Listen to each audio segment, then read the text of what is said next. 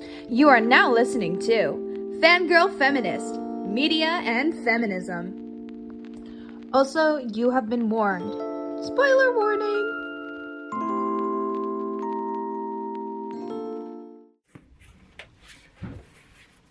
Alrighty, hello and welcome back to another episode of the podcast. This is Feminist Fangirl, Media and Feminism. So in this podcast, we explore different medias through a feminist lens.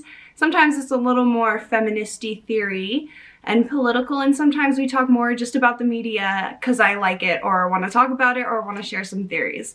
So, hello, welcome back. Welcome black. That is not what I meant to say. I meant to say welcome back. And I hope everyone's having a good week, good day, good month, good time, some good vibes. I will send everyone good vibes, actually. I'll do that right now. So here are my good vibes. And yeah, so this is episode 5, I believe. And it is a little late, unfortunately. I am really bad at time management and scheduling and getting this stuff done, but I'm trying to be better at it and work at being more consistent, especially considering this is something that I want to keep doing because I enjoy doing it and everything. So I'm hoping to keep up with a more consistent schedule after this episode and keeping to every second Saturday. Now, I know that I said I was going to do every second Friday, so that one is on me, unfortunately, but actually, and I can't plug in the microphone because it's a USB.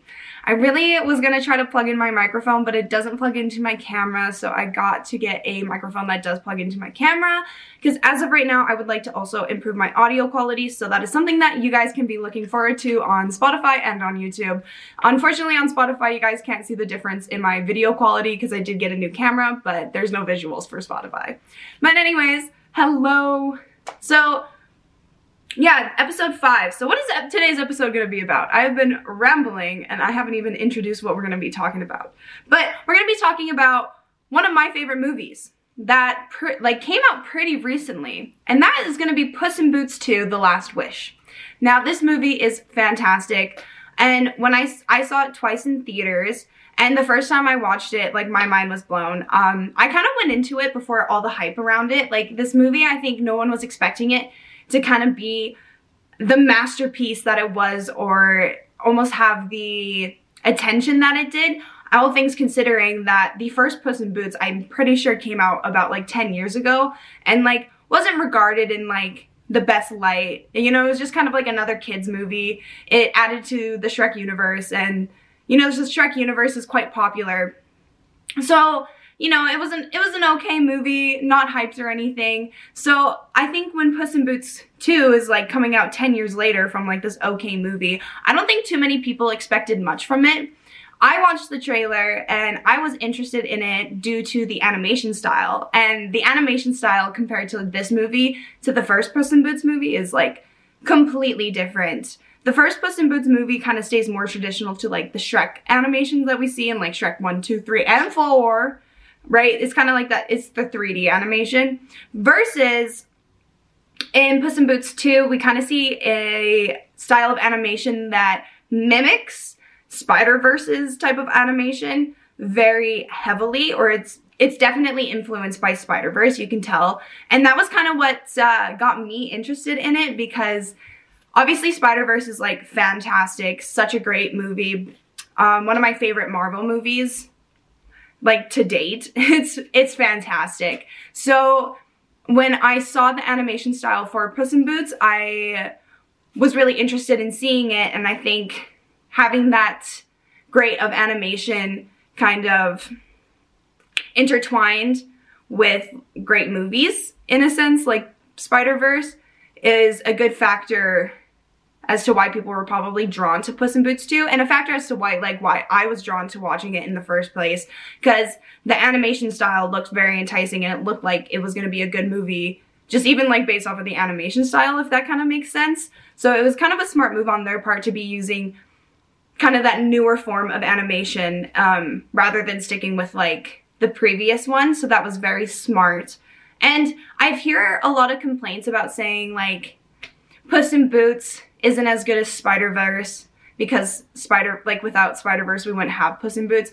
And I do understand that argument, But I'm gonna make a counter argument because, like, yes, I understand that, but also, like, there's nothing wrong, I think, with rewarding perfection. And I think that Spider-Verse is a great movie.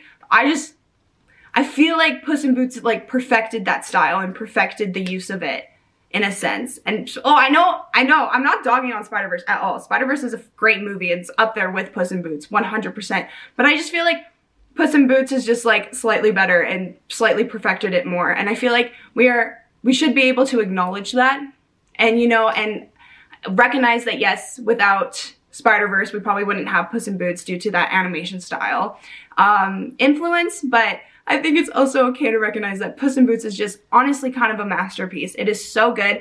I don't think anyone was expecting it to be as good as it was.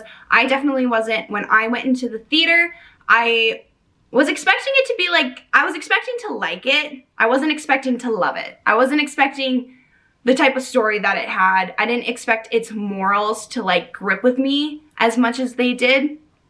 So yeah, this movie was great, and I think that's one of the reasons why it, like, kind of blew up a little bit later, because I noticed when I went is the tea. So I went with my siblings first, so that's also probably another reason why I saw it. It's an animation movie, you know, seeing it with my little siblings. They're quite a few years younger than me.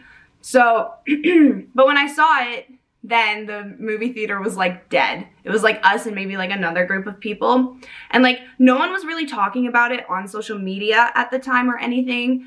And I remember seeing it and my mind was, like, blown. I was like, whoa, this movie is so good. And I remember telling people to go and see it. I was telling everybody to go and see it. And I'm sure, like, those, like, first other people who saw it too were telling that.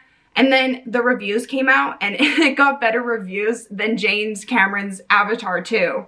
And everyone was like, what? And then that's kind of, I think, where the hype train just, like, skyrocketed, and everyone started seeing it. It was all over social media. You started to see the clips in the movie being used on TikTok, and obviously, like, social media is such a helpful tool for marketing and promoting, especially movie-wise and even music-wise. Like, we see so many marketing tricks happening on TikTok these days because it's just so viral, meaning that you're gonna get lots of people to, like, see it and stuff and engage and interact and be interested. So, very popular movie now, but it did take a little bit to, like, gain its popularity. So yeah, I just kind of want to talk about why I think it's such a great film, why I loved it so much, why it resonated with me so hard, as well as a few possible feminist points.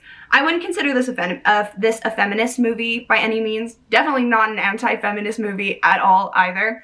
Just a very neutral movie. It speaks a lot, I think, about the human condition, which I think is very important, and good media to be creating these days, because when you relate to something that has to do with the human condition, it's universal for everybody, right? It's a feeling that is universal and doesn't have to relate to gender roles by any means. Like, these characters are dealing with stuff that everybody deals with in their lives, and they're kind of portrayed in more of a neutral sense rather than having to do with people's genders and their gender roles. So yeah, let's get into it a little bit, shall we? I feel like I should have prepped myself a drink because I'm getting over a sickness right now, so my throat's a little bit dry. At least I sounded so plugged up the last 2 days, so I am good now. That's also another reason why this podcast is probably coming out really late, due to finals, and I also got so sick, which is so unfortunate. So I'm happy to be back though. Doing this makes me feel happy and good and feeling like I am contributing to something. And especially now that school's done, because I'm done my finals, I am one of those people that kind of spirals when I don't really have anything to do. It kind of makes me a little depressy. So having a task to accomplish is good, you know, so we're so happy for this. And to talk about one of my favorite things, Puss in Boots 2, it's super additive on top of it. So I'm going to start off with talking about some themes, because I think one thing that makes this movie really great is its overarching themes, especially with what Puss in Boots specifically is dealing with as a character, and then as well as its sub-themes, because we are introduced to a lot of characters who are all dealing with, you know, some sort of human condition that we all face at some point in our life. So we're going to talk about some themes.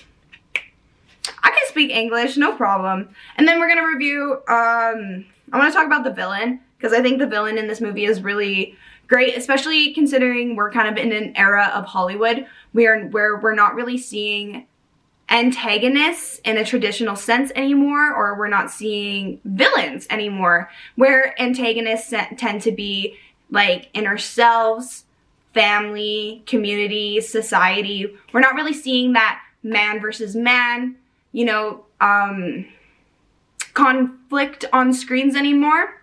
And I would say there is definitely two conflicts within this movie. We do have the man versus man in its physical conflicts, but also the villain is so good because it's both a physical villain and a metaphorical villain, as we see Puss in Boots, you know, struggling with his man versus himself and his struggle to accept, you know, death, and that, you know, death. I guess that's all I had to say, but like, you know, struggling with his morality, that's what I was gonna say. Struggling with his death and his morality. So that's like a really cool aspect of Puss in Boots, and I think one of the things that makes the movie so great. And then lastly, I got my little cue cards here so I can keep track a little bit. Plus, I want to make sure that I'm giving you guys good information and information that is accurate and correct, so I can be a trustworthy source. Because it's very important in these days and age of, you know, the rise of fake media and fake news and, you know, AI being now introduced. It's important to, you know, note trustworthy source, and I really want to be a trustworthy source to all of my, you know, viewers and my 11 so amazing subscribers. Love you guys. You're amazing. Yeah. So I guess I'll start with like some themes first, since I kind of like touched on it a little bit. So we see Puss in Boots, who is like the protagonist, the main character, struggling with what I think is the main theme of this, you know, movie. And that would be a sense of morality and death, kind of loosely. But if we want to get into it like more specifically, I think that the theme of Puss in Boots is the idea that the fact that our lives are not infinite and that they do have an ending is what makes them so important, and makes it so important to live in the moment and live, you know, your true life and what makes you truly happy. I'm gonna cry talking about this movie. This is ridiculous. I freaking love this movie so much. It literally gave me the kick in the butt that I needed, I think, to get my life on track from a pretty dark time. And that's probably also, I think I have some bias towards this movie because it means so much to me, and it came to me at such an important time in my life. But, you know, its themes really, like, grappled with me, because it does have this sense of, like, live your life to the fullest because it is going to end, and that's okay, and learning to accept that. And I think that is such a powerful theme, because death is something that is 100% a human condition, because that is something that we are all gonna, you know, eventually face. Unless there are, like, you know, vampires out there. Who knows? Who knows anymore? Living amongst us. But as a human condition, you know, we're all gonna die at some point. And that is so universal that anybody can connect with that, and it's not gender specific, and it doesn't, you know, allude or contribute to any gender roles, so therefore not contributing to a system of power. So we see Puss in Boots throughout the movie grappling with his morality and kind of this inevitable death that's coming up, because he is spending, you know, the film has to do with him being on his last life. So essentially, as he's like on his last life, he has this exposure or fight with death, because essentially he's trying to fight death or battle it, because he doesn't want to face, like, he's scared of it, right? He doesn't want to face death. He doesn't want to, and then eventually he's like running away from it, right? He doesn't want to face death by any means. He doesn't want to talk about it. He doesn't even want to face it anymore. And then at the end, he realizes that he's going to have to face death at some point. and that he can never outrun death. And that's kind of like where it concludes, because once Death realizes that Puss in Boots is, you know, accepting of death now, he can't just, you know, the struggle is over. So, meaning the physical struggle is over. And I think it's beautiful. The ending is beautiful. The first fight scene and encounter with Death is amazing. The final encounter with Death, also amazing. All of the fight scenes give me chills. The fight scenes in the movie were just so amazing. That is something I will probably end up talking about later as well, because I think that is something that also makes the movie as good as it is. Okay, so some sub-themes that we see within the movie are kind of revealed through the side characters, I would say. And so we see Kitty Soft Paws kind of being secondary protagonist, maybe? Yeah, I'd call her the secondary protagonist. And she kind of has these issues with trust and friendship and knowing when to trust people, and I guess accepting that they trust, you know, and accepting their trust in return, you know, if that makes sense. So she really struggles with knowing if people trust her, so she can't trust them in a sense, because she's been felt like left abandoned. And kind of at the end, she learns that it's okay to put her trust into people who have like kind of proved themselves or are important to her, because we see a lot of, I feel like, children's film having kind of a bad representation of trust in their moral themes, kind of being like, just trust anybody, which is not good in the real life, let's be honest. But it's important to trust the people that, you know, matter to you and are good to you, and to trust like those people in your lives that bring you up and you have good connections with and a lasting relationship.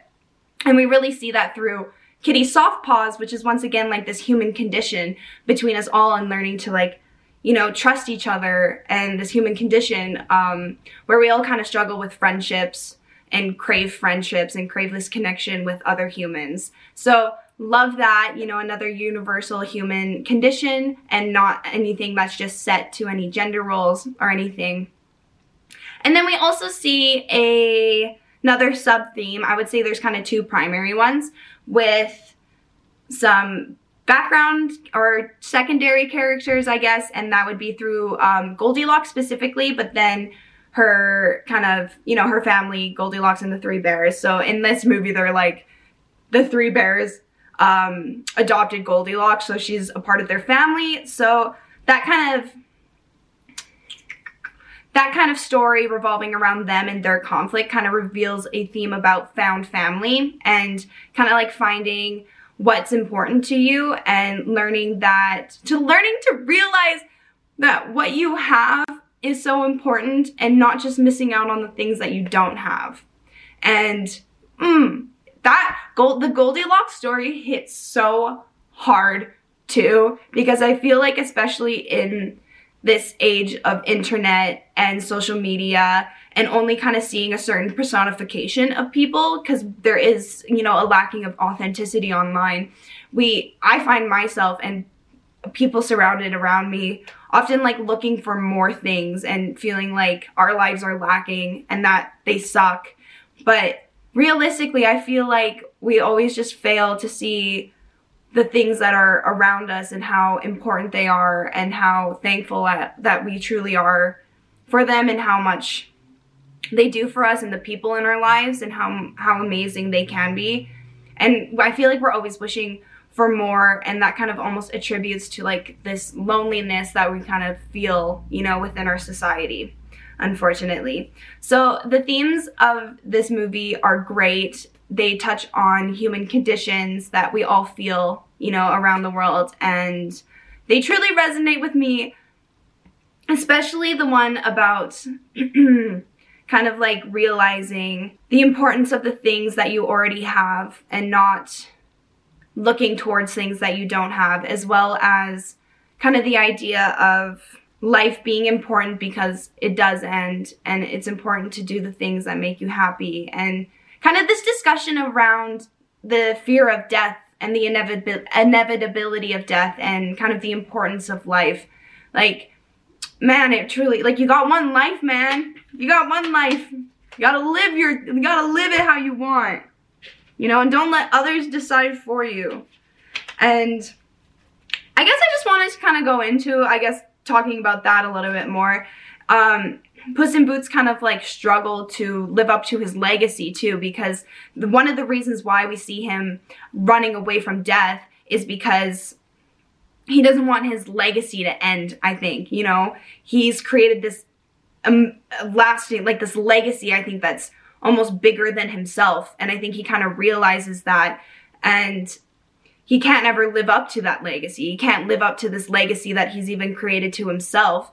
So when, oh, it's just so, it gives me the chills, dog. So when he realizes that, and he can't just go on living like this reckless life anymore, he kind of resigns. And, you know, we see him go to what I consider like a retirement home, but he goes to a home for cats that this lady, she takes in so many cats. She's basically a crazy cat lady. And like when he does that, you really see him, I feel like, being defeated by life. And I feel like he got defeated by death in that sense, because he felt like he doesn't have anything else to live for if he didn't have like you know, infinite lives. I know that cats don't have infinite lives, but he had 7 lives, right? So he never really thought about worrying about death before. He was kind of like living this infinite kind of legacy where he could do whatever he wants. And then when he realizes he can't do that, he kind of resides and gets defeated, I think, essentially by death, which is why, like, death is kind of battling him, because it's almost like Puss in Boots has already decided to not live anymore. And then through, like, his friends, you know, and Kitty Softpaws, he realizes that there's so much more to life than just his legacy, and that the people in his life really matter. Because at the start of the film, you see him kind of have, like, all of these fans and everyone's cheering out his name, but he doesn't have any place to go to when he realizes he is down to his one life for, like, retirement. He doesn't have anyone else to go to, so he has to go to this crazy cat lady's home who he's never even met before. And then at the end of the movie, you see him with his, like, with Kitty Softpaws and Perito and all their friendship and their important relationships. And, you know, it gives him a reason to keep living, you know? And so, oh, so good. And that's something that really resonated with me, specifically because I've always had this struggle and this fear of death, in a sense, because I feel like I'm so scared of being forgotten after death. And I don't know why, and I don't know how I got this in my head, but it just really freaked me out knowing that I could die and be forgotten and that my life would be meaningless. And I think that's exactly what Puss in Boots is struggling with, is that if he can't live up to this legacy, then his life is meaningless. And it's like, I relate to that, because if I can't create a legacy, then my life was meaningless. And that's not true, because you are important in other people's lives, and your happiness matters. And yeah, you know, just hits me deep in the soul. Such a great movie. So it truly resonated with me, something I think I'm going to be carrying with me for a very long time. And while I think Spider-Verse was a great film, I think where Puss in Boots creates that perfection is with its moral themes, in a sense, and the conflicts and stuff are really great in Spider-Verse, but I feel like its moral themes don't hit as close to home or the human condition as much as Puss in Boots does. And the physical fight scenes in Puss in Boots are just, mwah, they're so good.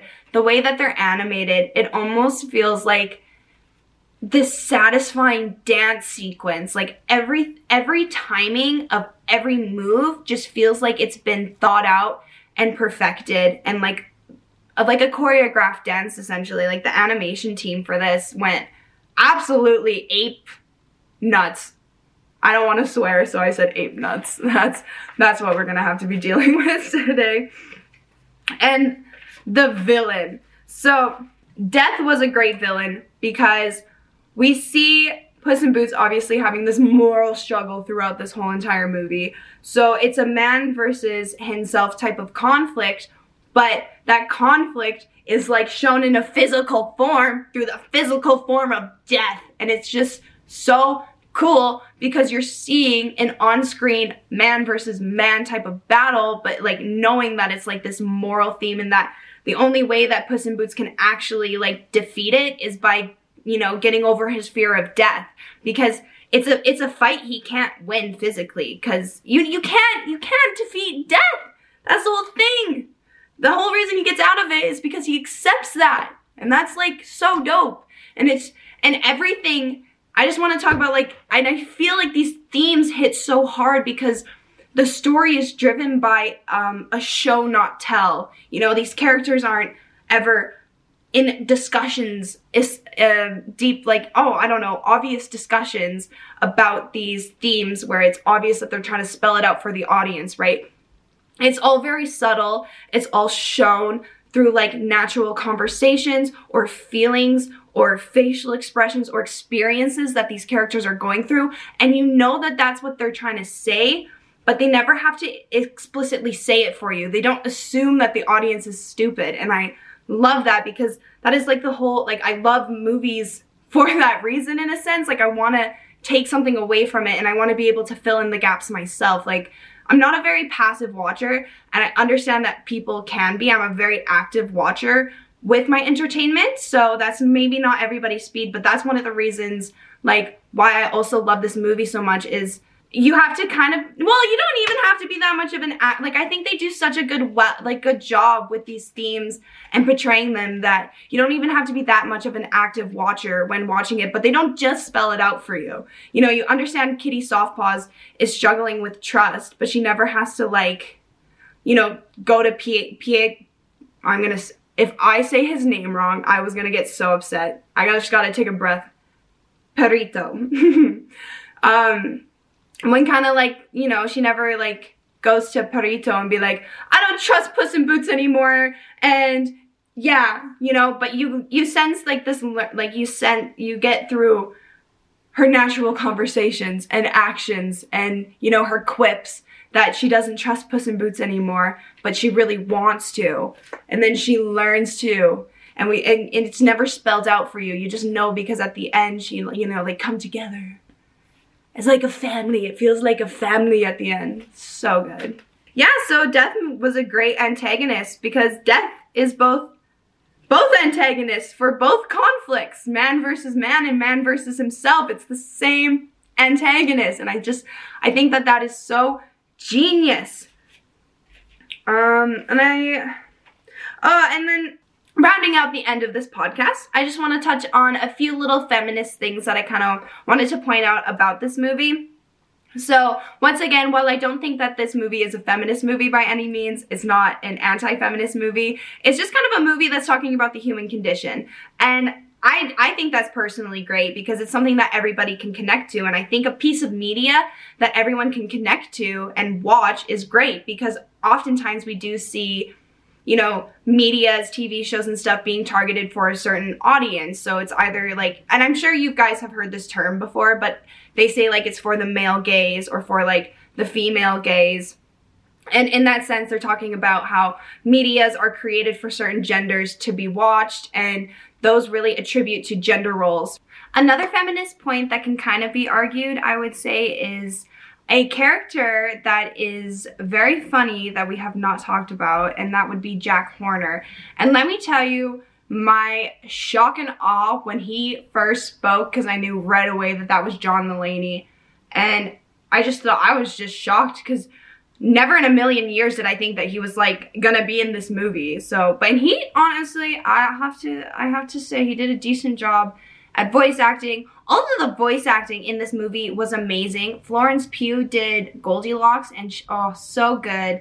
And Antonio Banderas as Puss in Boots is so classic, and I love him so much. He is such a, I don't know, he's a good actor and voice actor.